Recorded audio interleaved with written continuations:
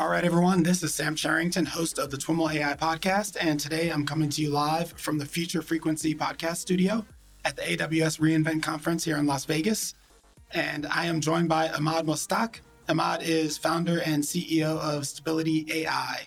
If this is the first episode of our reInvent series that you are listening to, don't try adjusting your audio settings. It's definitely me. After a few days here at reInvent in the dry desert here in Nevada, my voice is on its last legs. But I think we'll make it through this. Before we get going, be sure to take a moment to hit that subscribe button wherever you're listening to today's show.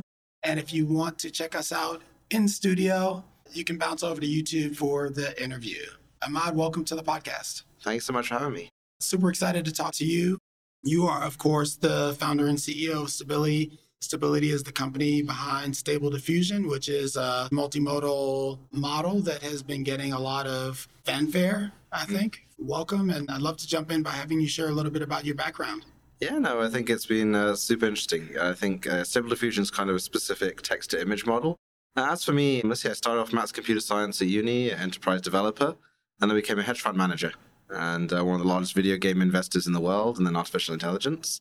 And I was doing that, and it was a lot of fun. And then my son was diagnosed with autism, and they said there was no cure or treatment, so I quit. Switched to advising hedge funds and built an AI team to do literature review of all the autism literature and then biomolecular pathway analysis of neurotransmitters to repurpose drugs to help him out. And it kind of worked. He went to mainstream school and was super happy. That's awesome. It was kind of cool. Good trade. Then I went back to the hedge fund world, won some awards. I was like, that's boring. Then decided to make the world a better place. So first off, took the Global X Prize for Learning. That was a $15 million prize from Elon Musk and Tony Robbins for the first app to teach kids literacy and numeracy without internet. My co-founder and I have been deploying that around the world, and now we're teaching kids in refugee camps literacy and numeracy in 13 months and 1 hour a day. And we're about to AI the crap out of that. In 2020-2021, I designed and led the one of the United Nations AI initiatives against COVID-19. Kayak, Collective Augmented Intelligence against COVID-19, launched at Stanford, backed by the WHO, UNESCO, and the World Bank. And that was really interesting because we're trying to make the world's knowledge free on COVID-19 with Core-19. So there's a 500,000 paper data set freely available to everyone. Yeah. And then use AI to organize it because it's really confusing. Right. During that, lots and lots of interesting tech kind of came through, but I realized these foundation models are super powerful. You can't have them controlled by any one company. Mm-hmm. It's bad business and it's not the correct thing ethically. So I thought, let's widen this and create open source foundation models for everyone, because I think it can really advance humanity. And again, I think it'll be great to see these things proliferate so we can have an open discussion about it and also have the value created from just these brand new experiences. That's awesome. And when did you get started down that part of the journey? About 2 years ago. Stability's been going for about 13 months now. Yeah, when I think about a lot of Stable Diffusion goes back to the latent diffusion paper, which was not even a year ago. It's not even a year ago. I think the whole thing kind of kicked off with Clip released by OpenAI in January of last year. So I actually had COVID during that time while doing my COVID thing. Okay. And my daughter came to me and said, Dad, you know all that stuff you do, taking all that knowledge and squishing it down to make it useful for everyone? Can you do that with images? Like, well, we can.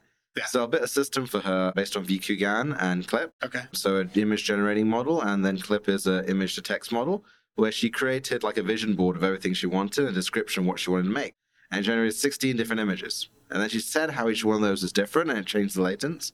And then it generated another 16, another 16, another 16. And then 8 hours later, she made an image that she went on to sell as an NFT for $3,500. Wow. And donated the proceeds to India Code Relief. Okay. Where I thought was awesome. She's 7 years old. Wow. And then I was like, this is transformative technology. Image is the one it's at. Language, we're already at 85%. We're going to go to 95%. Image, we're at 10%. We're not a visual species. Like the easiest way for us to communicate is what we're doing right now. We're having a nice chat. Then text is the next hardest, and image, like be it images or PowerPoints, are impossible. Let's make it easy, and this tech can do that. So we started funding the entire sector, Google Colab notebooks, models, all these kind of things. Latent diffusion was done by the Confiz lab at the University of Munich, who are led on the Stable Diffusion one as well. Amazing lab led by Bjorn Yommer and led by Robin Rombach, who was one of our lead developers here at Stability. And then there was work by Catherine Krausen, Rivers Have Wings is her Twitter handle, on clip condition models and things like that. And the whole community just came together and built really cool stuff. Then you had entities like Midjourney, where we just gave grants for the beta that started operationalizing it. And it's all come together now to the finality of Stable Diffusion that was released on August 23rd. So that was led by the Confiz Lab. And then we ourselves at Stability, Runway ML, Eleuther AI, community that we kind of help run, and Lion all came together to put it out. 100,000 gigabytes of image text pairs, 2 billion images turned into a 2 gigabyte file that runs natively on your MacBook that can create anything. Yeah. It's kind of insane. And the speed in which it all came together is mind-boggling.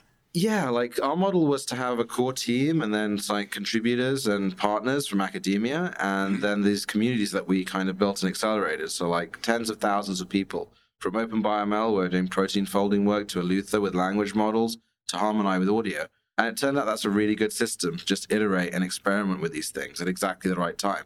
And now it's progressed. So like when we started with Stable Diffusion and launched it in August, 5.8 seconds for a generation on an A100. As of yesterday, 0.86 seconds. As of 2 weeks from now, it'll be 20 times faster with our new still models. Yeah. So you're getting to 24 frames a second, high resolution image creation from basic blobs a year ago. I don't think we've ever seen anything that fast. And the uptake has been crazy. So I believe on Monday, the number of GitHub stars for Stable Diffusion overtook Ethereum and Bitcoin. It's overtaken Kafka, everything else. I think it'll overtake kind of PyTorch and TensorFlow in like a month or two. And that's since inception. Like over the last month, I think Mastodon has had 6,000 GitHub stars over the last week. Stable Diffusion 2 has had 6,000. Yeah. And Stable Diffusion 2 was just released this month, right? It was released a week ago, yeah, last month. These times dilate. So Stable Diffusion 1, we kind of use the Lion dataset to create the image model, and then we use OpenAI's Clip L14 to kind of condition it. So we combine the text model and the image model. With Stable Diffusion 2, instead use something called OpenClip, run by kind of the Lion charity, whereby we had an open data set for both, because OpenAI did amazing work open sourcing Clip, but we didn't know what data was inside it. So it learned all these concepts, and we're like, how does it know that? And so when we launched Stable Diffusion kind of as a collaboration, we had all these questions about attribution, about what's in the data set, safe for work, not safe for work. But you can't control that if you don't control half the data set and half the learning. So Stable Diffusion 2 had that, but it also had a better text encoder model. So now basically it's heading towards photorealism. You can get photorealistic outputs from it if you press it right. Yeah, and again, kind of insane. Like you just see these things generate in a second. You're like, it can be completely like artistic or completely photorealistic. These people do not exist. This landscape or this interior does not exist.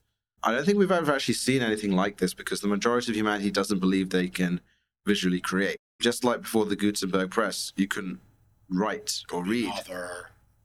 But now, hundreds of thousands of developers, I think we've had like 380,000 developers sign up, I think, on Hugging Face, and now using this to create ridiculous things. And now that it gets to real time, what does that even look like when people can just seamlessly communicate visually? Yeah. Like we could literally, in a few months, a year, definitely, this podcast, you could generate a live video almost on it of all the topics that we're talking about, which is insane.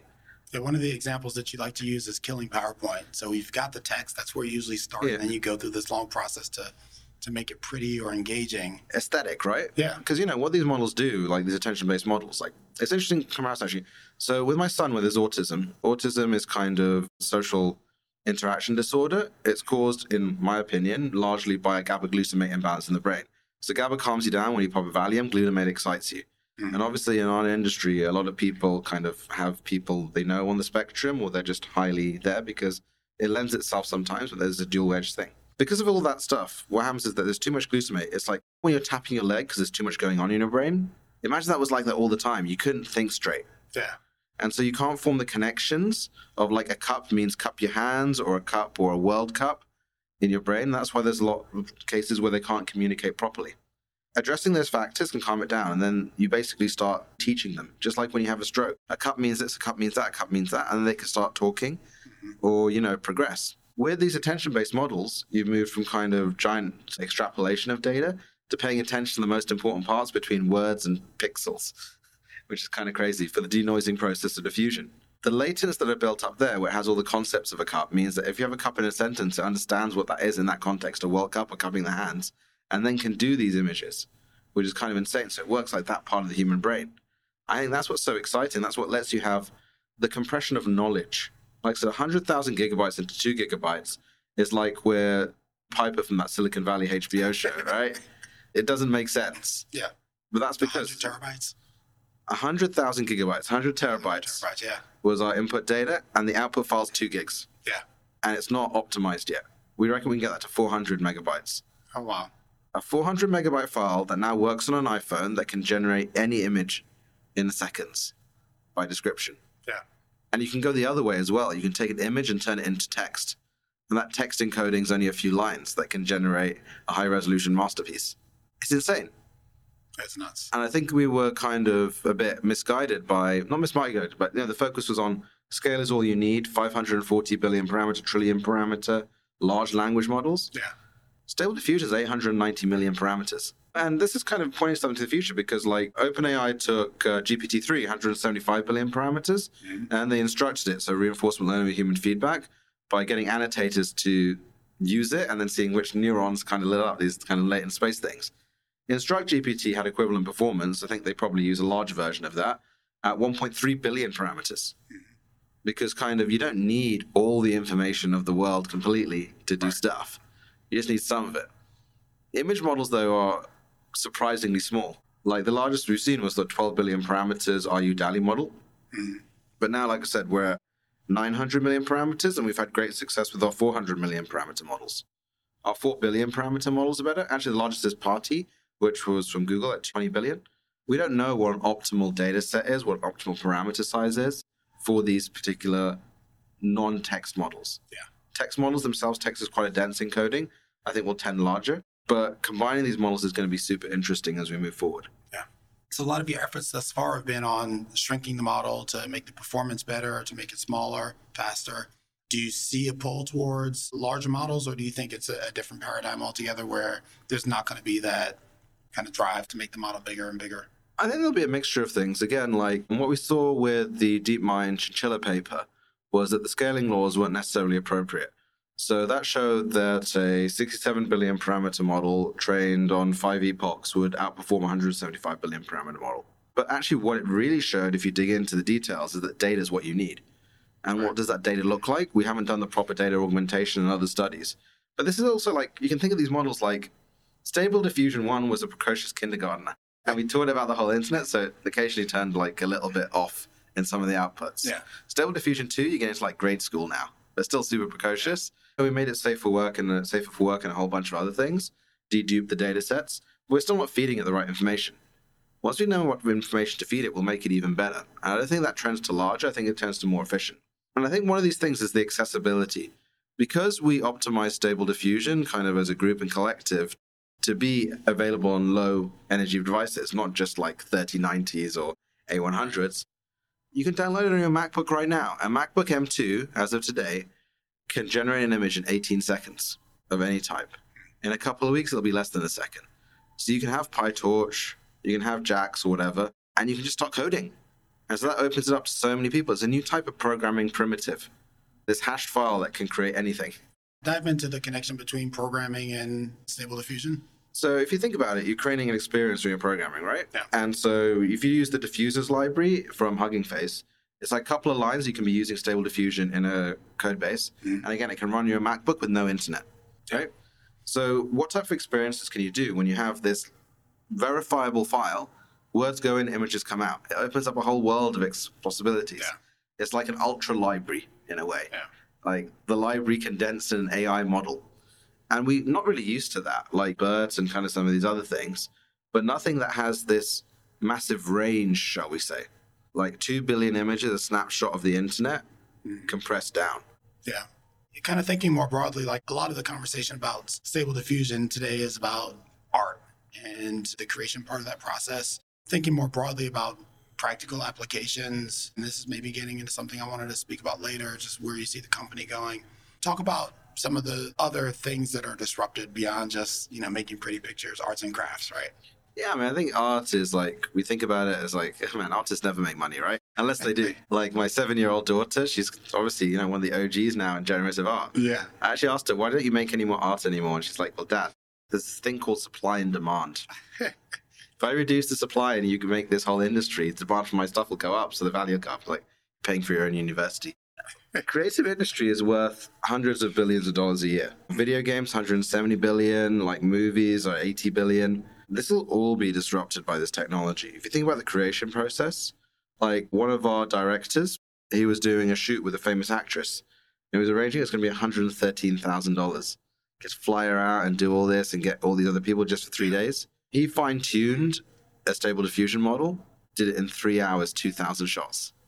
Photorealistic.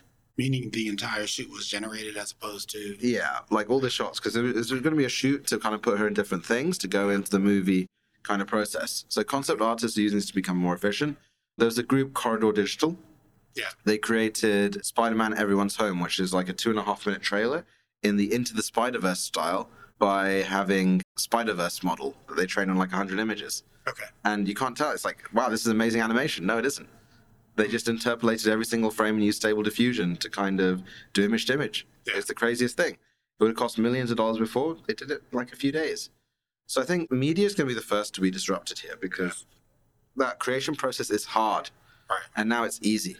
I would think industrial design, for example, wouldn't be too far behind, like Autodesk. They spend a lot of time thinking about ways to use machine learning to help designers. Yeah, they've got amazing kind of data sets. You've got the Canvas of the world that have every single click on design. Mm-hmm. It can make all of those easier because the system learns. Like, it's a foundational model in some ways because it's also like a base foundation that you can then train on your own things. Yeah. And it learns physics and all sorts of other stuff, which is a bit creepy. But it can learn about that specific type of design that you might want to do. We're working with car manufacturers right now who want to have custom models based on their entire back catalog. And then they want to iterate and combine different concepts, and then it automatically stitches together these cars and combines them. We also didn't just release the model, we also released an in-painting model. So you can delete parts of a picture and have seamless edits based on your text conditioning on that. You've got an image-to-image model that can define it into any style. We have 4, soon to be 8 times upscaler. That's like enhance on a TV show, you know? Yeah. And all of these are going sub-second now in terms of the speed of iteration on them. Yeah. So I think creative is the first, but then I said some of this design kind of things. Then it goes into more visual communication, like I said, slides. Yeah. If you've got an image model combined with a language model, combined with a code model, you never need to make a presentation again.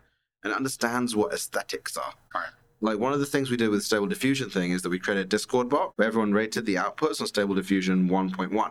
And then we used that to filter down our giant 2 billion image data set into the most aesthetically pleasing things using clip conditioning on that. Okay. And then we trained it on that and it became more aesthetic and pleasing. Bit weird in some ways, but again, these feedback loops become very, very interesting because to get the wide range of viability on these image models, language models, audio models, others, the human in the loop factor is essential because your typical training data is quite diverse, but you want to customize it to the needs and wants of the humans or the sector or the specificness of that. Yeah. There are other models out there. You mentioned Midjourney a few times. You mentioned DALL-E. We've talked about performance as a kind of a target differentiator. What are some of the other ways that you see Stable Diffusion kind of defining itself relative to the other things that are popping up? Open source will always lag closed source because they can always just take open source and upgrade it, especially with foundation models, right? I think data is kind of a key thing. That's been a recurring theme that's come up in our conversation a lot. The idea of the human in the loop and data, refining the data versus evolving the model, the whole data-centric AI idea. Yeah, and so it's kind of a data-centric thing where, like, if you look at how people adapt to these models, right now they're doing few-shot learning, right? Mm-hmm. Or they're doing basic fine-tuning. Because there's no point in training your own model because it's freaking moving so fast. Yeah. Like, we'll have Stable Diffusion version 3 in a few months. We had a 20 times speed up yesterday on the model. This is insane, these kind of moves. I don't think we've ever seen anything quite this exponential. But what happens then is that if you go via an API, there's only so much you can do. And that's what a lot of these companies do. Or if you go via an interface, like, with a Midjourney or something like that, or a DALL-E, if you've got the model yourself, then you can play, you can experiment, you can adapt it. So the language models from the Eleuther community, GPT-Neo, JNX, they're GPT-level models, but only up to 20 billion parameters. They've been downloaded 20 million times by developers. Mm-hmm. They don't need to tell anyone, they just get on with things. Yeah. And so one of the interesting things for me is that the positioning is the tooling around this, because once you've got those primitives, you can build stuff around, just like you've seen loads of community web UIs and other interfaces to interact with Stable Diffusion. And for our own company, it's a very simple thing. This is like a database on steroids. Yeah. If you think about it. Like, it's a database that comes pre-filled with interesting stuff, and that's how most people are using it right now. But soon, when we upgrade it a few bits and it comes mature... The idea is it's a kind of a magic box database of images, and your query is your prompt. Exactly. Yeah. It's a data store. Except for it's a super efficient data store. Yeah. 100,000 gigs to 2, and it can do all sorts of wonderful things. Yeah. So right now, everyone's using, like, the pre-baked version, like the Lorem Ipsum version, right? Right. But then in a few years, everyone will want their own custom ones. So our business model is very simple. Take the exabytes of data from content companies, convert them into these models, and make them useful. Because we think content is turning intelligent. And it goes beyond media companies to bio, pharma, and others. And we're probably the only foundation model company building cutting-edge AI that's willing to work with people and go to the data.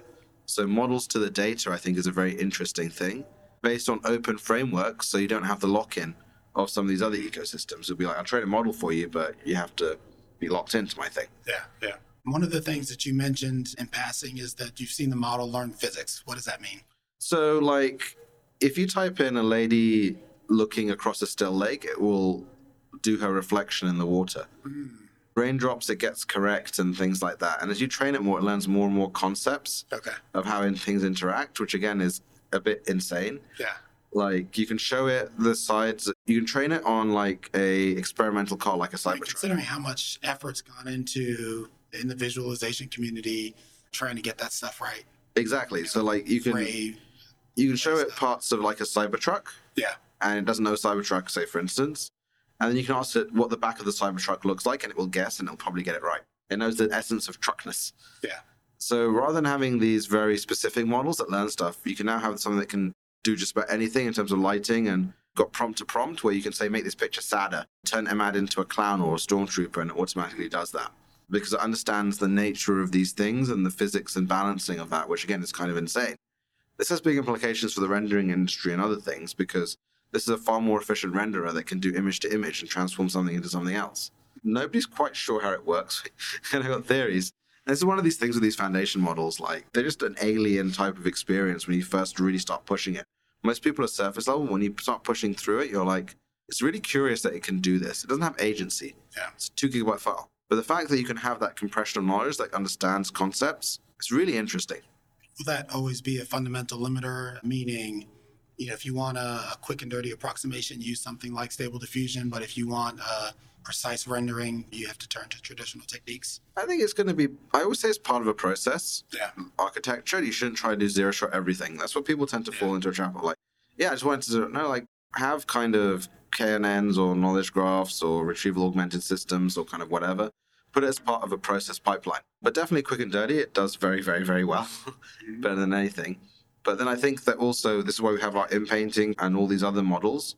It's going to be part of multiple models doing multiple things for multiple purposes. Sometimes there might be a giant model once you get to a certain stage. At other times, you might just want to have a quick and dirty 256 by 256 iteration loop. And so this is what we've seen as well. Like with Stable Diffusion 2, we actually flattened the latent space through deduping and also a bunch of other things. So it's more difficult to prompt. Stable Diffusion 1 was quite easy to prompt. Stable Diffusion 2 is more difficult, but it's got much more fine-grained control. But where we're going, we're not going to use prompts because it will learn from... What do you see taking the place of prompts? Well, I think it will just be a case of like you'll have your own embedding store that points to points in the latent space and then pulls up like the things that you like most commonly. So it learns, and then kind of there's that interaction between the two things. So embeddings being a multivector representation of kind of what's in there. So I think that people's own context is important, and AI models don't really understand people's AI person context in that, or companies or other things. And again, this is fine-tuning effect where you can, with a 2 gigabyte file, actually have your own model. Right. And then why do you need to prompt training on ArtStation, 3D Octane Render, and all these things when it learns that that's what you want to have? That's the type of style that you like. Right. Having said that, I think prompting is just very difficult. Like my wife's been trying to prompt me for 16 years and she hasn't quite managed. Yeah.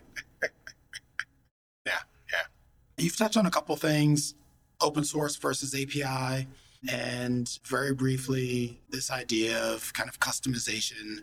And I think, based on stuff that I've heard you talk about in the past, like you're very strongly opinionated around the model that through which you're kind of delivering the technology beyond just the technology itself. Can you talk a little bit about your thoughts there and kind of what's driving that? So I think this is incredibly powerful technology. I think it's one of the big epoch changes in humanity because you have a model that can do anything and approximate. There's two types of thinking, type 1 and type 2. Logical thinking and then principle-based thinking. This can kind of get to principle-based thinking. Like we still don't have AI that does good old-fashioned reasoning with logic. Yeah. This can take leaps. That's what we said. Like quick and dirty approximation can do that. Yeah. You type it in and you get like 100 different images of like a book or a vase or something like that you can then iterate and improve upon. So it's a very different experience. So our thing was like, again, put this out as foundation models, like again, benchmark models that people can then develop around because the pace of innovation will outpace anything that's closed, but also it addresses things like the digital divide and minorities and other things. So like with OpenAI and DALL-E 2, they introduced anti-bias filter, which automatically for non-gendered words added a gender and a race. So when you type in sumo wrestler, it would do Indian female sumo wrestler, which I suppose could exist. There are probably not many of them. What you want. And it's probably not in intent because it's kind of limited. Whereas with our model, what happens is we released it and then a team out of Japan created a Japanese text encoder that's the alternative. So salaryman, rather than meaning man with lots of salary, meant a very sad man. You know, kind of these local contexts, these local elements, these local fine tunes, I think were very essential. And also widening the discussion. Because a lot of the stuff that occurs with these big, powerful models is that we won't release them because we're scared about what's going to happen. Because of the no-no-nos and the unknown-unknowns. So that's fair. You know, that's an opinion. But that shouldn't mean that it shouldn't be available to other people because of the power of this technology. Because otherwise they'll just go to corporates first and it won't be available, despite the fact it could uplift them creatively and communicatively and other things. One way to think about it, if I'm really mean in some discussions sometimes, is like, why don't you want Indians or Africans to have this technology? Because there's no comeback. You can't say that more education is needed or it's too dangerous and they're not responsible. Because the reality is this is technology for humanity and it's an echo of what happened with cryptography. We can't let cryptography be open and the government classified it as a weapon here in the US. Because bad guys might use it. But we use it now to protect ourselves as well. Open source will always be more secure than closed source if the community rallies together. Because what do we run our infrastructure on here at AWS? It's not really Windows servers, is it? It's Linux. Databases on MySQL and things like that. Because the community can come together and build stronger systems and more effective systems. But it's crazy how fast this is going, and so it's a difficult line to toe down. Yeah. You've mentioned that more recent versions of Stable Diffusion include like safe for work filters, that kind of thing. So it sounds like something that you're thinking about and care about and not just putting out without any kind of controls. Yeah, so the original version, look, again, it was led by the Confiz Lab. And we said very specifically, you guys get to decide and we will advise. Because it was an academic endeavor. Even if the people, like one of them works for us, another one works for Runway, and etc. It is the nature of the thing. And so we're very respectful of kind of entities that we collaborate with because it can be a minefield, right? You're not trying to whitewash anything. So it's released under a Creative ML Open Rail license, which is a new type of license from Hugging Face that said you have to use it ethically. It had a safety filter because the decision was made by the developers not to filter the data. So it could be a baseline from which we could then figure out biases and other things. And that removed a lot of nudity and kind of other things, especially because it was accidentally creating it. Stable Diffusion 2 was trained on a highly safe for work data set. So it's massively more safe. It doesn't have a filter because it doesn't need one. It has some drawbacks, such as one of the things that we saw during the fine-tuning after Stable Diffusion 1 is that people trained it on not safe for work images. The internet is for that, whatever. They fine-tuned it. Yeah, they fine-tuned it. They took lots of images that were not safe for work. So obviously there was the standard effect of that, because again, they're free to kind of use it as a community. But the side effect is that when you actually used it for safe for work prompts, it did amazing humans, like photorealistic, because it learned about anatomy from these not safe for work images. It was quite funny. So Stable Diffusion 2 out the box is a bit less good at anatomy because we removed a lot of those things. Not much. And again, we're adding it back in safely. We really care about that. The other thing that we care about a lot is we view this community as big. We're creating millions, hundreds of millions of artists. But the artists themselves are part of the community. So the artists were like, why are they using and prompting my name on this? So yeah, so artists are part of the community and they were asking, can we opt out of the data set? So some were actually asking, can we opt in? Because we're not in the data set. And so we worked with Spawning and Lion and others on opt-in and opt-out mechanisms because I think that's the right thing to do. I think that it's ethical to use web scrapes to create models like this, especially because the diffusion process doesn't create copies or photo mashes. It actually learns principles, just like a human. But at the same time, if people don't want to have their data in the data set, they should opt out. If they want it in, they should opt in. In fact, we've had thousands of artists sign up for the system. It's been 50-50, opt in and opt out. Which I think is really interesting and not maybe what some people would expect. Yeah. Interesting. Maybe shifting gears a little bit to Stability AI as a company, as an organization. I've heard it described as variously an art studio, kind of looks and feels a little bit like a research lab, feels a little bit like a funder of things, a provider of GPUs and instances. How do you describe what it is? I mean, Stability AI is a platform company. So we're trying to build the layer one for foundation model AI. And we think the future will be open source on this. So our research lab is researchers who have loads of freedom and they can, in their contracts, open source anything they create. And there's a revenue share for when we run the models on the API. Even if the researchers don't work at Stability, they still get cut checks. which I think is a very interesting way of doing things. Yeah. We've got a product team that takes the open source stuff, just like anyone can, and productizes it into things like Dream Studio. We have Dream Studio Pro coming up, which is a full enterprise level piece of software with like 3D keyframing, animation, video, audio, everything. We've got a forward deploy team whereby for our top customers with the most content that we transformed in foundation models, we're basically embedding teams inside there and saying, you don't need to build a foundation model team. We're your team because we do all the modalities from text to language to audio. Okay. That's something that's super appealing to people. Then we've got infra team that is supporting our 6,000 A100s and the infrastructure to scale APIs to billions in support with Amazon and others as well. Can you talk a little bit about some of the ways that you engage with enterprises? Like what are the kinds of things that they want help doing with these models? So the pace of ML research is literally exponential with a 23-month doubling. It looks crazy. So they can't keep on top of this. And there's very few Measured people... by published papers. Published papers on Archive, yeah. Okay. It's always nice when you see it actually exponential. It's like, ugh. Need an AI to help with that, you know? But like, when you look at this, they're realizing they need to be on top of this technology now, and they come to us as kind of almost consultants. So it's like a Palantir type model. Yeah. Where we're like, we'll fine-tune some models for you, and we'll make them usable through Dream Studio. But you shouldn't train your own models now, because the models aren't going to mature for another year. When that time comes, we will train the models for you, we will fine-tune them for you, we'll create custom models for you. That's our highest touch engagement with a couple of dozen entities. And when you're telling them they shouldn't train models, are you talking about from scratch? From scratch, or... yeah. They will be able to eventually, but right now it's not a sensible thing to train the models from scratch. Yeah. Like Stable Diffusion took 200,000 A100 hours. Yeah, like 600K you spent on it? Yeah, 600K. Yeah. We actually spent less because of our discounts, but I can't say what our discounts are. And you can figure out them. Retail? Yeah, retail.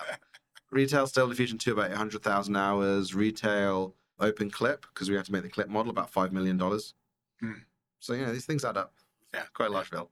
I think that when you kind of look at all of these, now's not the right time to do big trainings for big companies.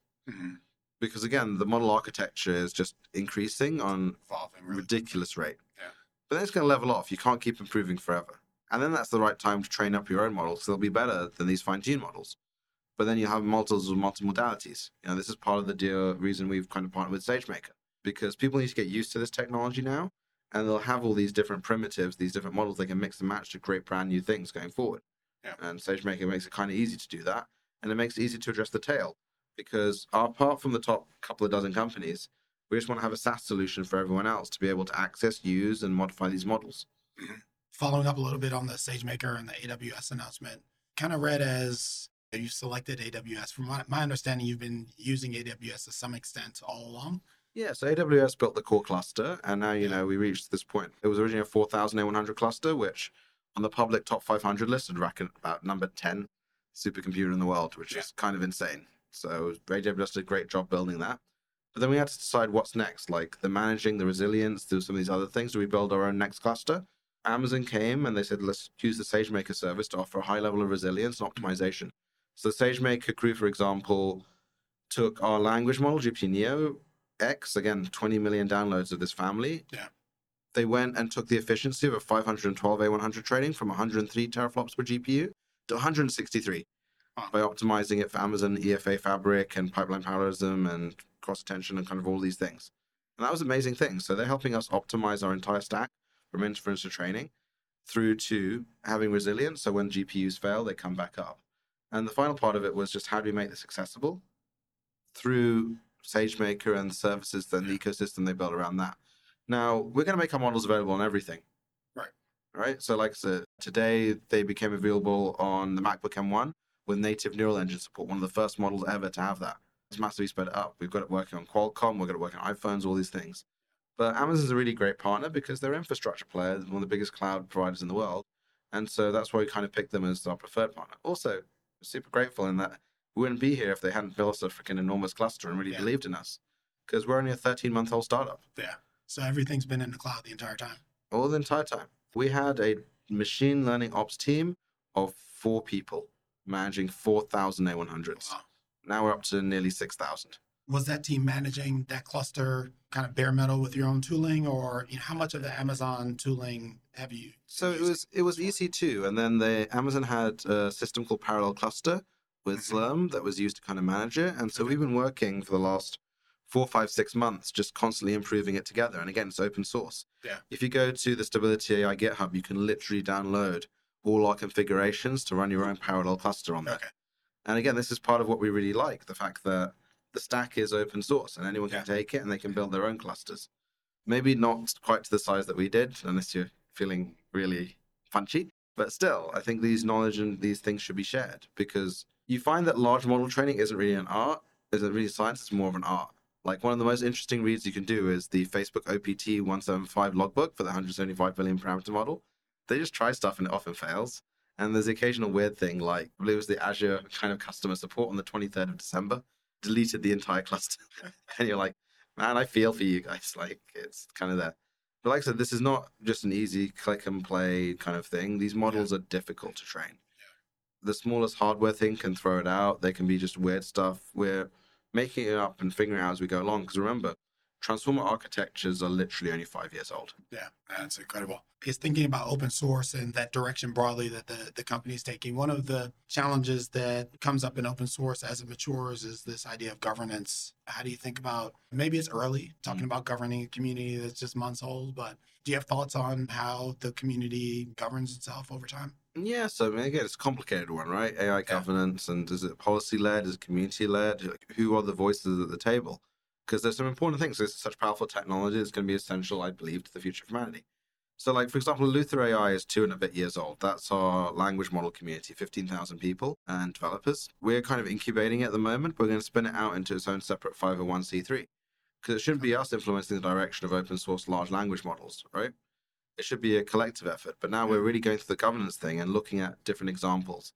I think the Linux Foundation is an excellent example of that. So PyTorch has just been given to the Linux Foundation. And so we're in talks with them and a whole bunch of others to say, what are best practices here and what should it really look like, given the power of these, some of the decisions you need to make about that.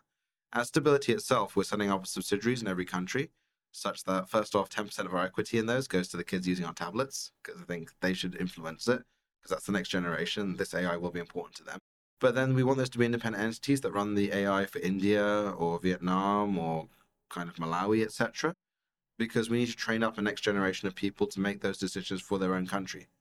Because right now, what we have is a situation where you've got a few people in San Francisco making decisions on the most powerful infrastructure of the world for everyone.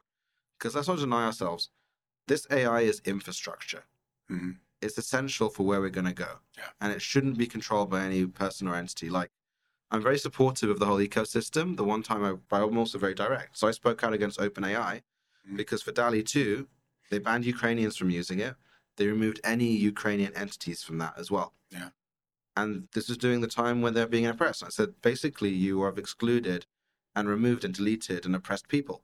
And that is ethically and morally wrong. But it's their prerogative as a private company. Right. And if it wasn't for us, there would be no alternative. And so I literally took Ukrainian developers, whose houses were destroyed, and brought them to the UK. And so this is part of the thing as well. If you have control of this artificial intelligence given to an unregulated entity like these big companies, they can't help themselves but behave in certain ways because they can't release it. More than that, they tend to optimize. So I did a lot of counter-extremism work. I'm advising multiple governments. The YouTube algorithm got hijacked by extremists because the most engaging content was extreme. Again, that's not YouTube's fault. It's full of great people. Yeah. Ad-driven AI companies, they will use this technology to create the most amazing manipulative ads. Again, it's not their fault. It's kind of what they are. So regulation needs to come in appropriately. Governance needs to come in appropriately. But we need to educate and widen the discussion on this. And the only way to do that is open source. Otherwise, it will never happen. And so you will have AI basically being a colonial tool in some ways with very Western norms, when this is essential infrastructure, like I said, and I believe, for everyone. I think the common retort to that is it needs to be controlled because it's so powerful, so dangerous. Yeah, so who are you to control it? I mean, this is the thing. Like, I've heard it likened to a nuclear weapon. Like, it's a nuclear weapon that can allow humans to create visually. And so you're restricting it. I mean, again, it comes down to a question. Like, I've asked this, I've never had a question. Why don't you want Indians to have this or Africans? Yeah. And the only answer is because they need more education, so educate them more. Yeah. Because they can't use it responsibly, and you can. It's racist. Yeah. Like, I think fundamentally, if you think about the digital divide, we've seen this with technology being restricted from minority groups and from the rest of the world frequently. It's fundamentally racist because we think we know better in the West, when in reality we don't, because people can take this and extend it, and people are generally good. People are not bad, and if people are bad, as a society, we build systems to regulate that. So even if they create deepfakes, We build our social networks and others to have curation mechanisms. We build authenticity schemes like content-authenticity.org that we back. That sounds like your core of your answer is that the ecosystem will solve the problem. The bad actors come in, they use these tools to cause whatever havoc they'll cause, and then we'll fix it. Bad actors have the tools already. Yeah. They have tens of thousands of A100s and people. I mean, in a sense, you're the proof point of this, right? OpenAI was keeping DALL-E closed behind APIs and waitlists and things like that, and you came up out of nowhere and released something. And look, 4chan has had this technology for 3 months. What have they created? Nothing, right? Yeah. Like, this isn't going to topple humanity, and more and more people know about it, so we can bring this discussion. But we took a lot of flack. We had a lot of benefits. Yeah. But we brought this discussion into the open, into policy and other fields as well. Like, again, it's my hope that now we act as a forcing function. So I reckon DALL-E 3 will be open sourced. It's like the open source Whisper. And I think this will be fantastic. Like, let's bring it out into the open because, again, this is foundational infrastructure for extending our abilities. It should not be closed. Yeah. But I don't believe that it should be free forever. And actually, it's not open source because it doesn't conform with rule 0 of open source in a pure open source way. The Creative ML license is not, because we say you must use it ethically. Do we hope to move it to open source? Yes. Under CC BY 5 or MIT license, just like our other models, like our Korean language model, the Polyglot one from the Luther or OpenClip or things like that. Yeah. But again, this needs to be an open discussion, I think, rather than who is deciding it. I don't know. Right. If regulators want to come and regulate it, again, that's a democratic decision. And so I'm a big supporter of democracy and kind of these things, but let's use our institutions and our processes rather than trying to make these decisions ourselves in closed rooms. Mm-hmm. Awesome. Well, Imad, thanks so much for taking the time to chat. It's been wonderful speaking with you and learning a bit more about what you're up to. It's a pleasure, and I hope you recover soon as well. Nearly done. Thanks so much. Take care. All right, everyone, that's our show for today. To learn more about today's guest or the topics mentioned in this interview, visit twimlai.com. Of course, if you like what you hear on the podcast, please subscribe, rate, and review the show on your favorite podcatcher. Thanks so much for listening, and catch you next time.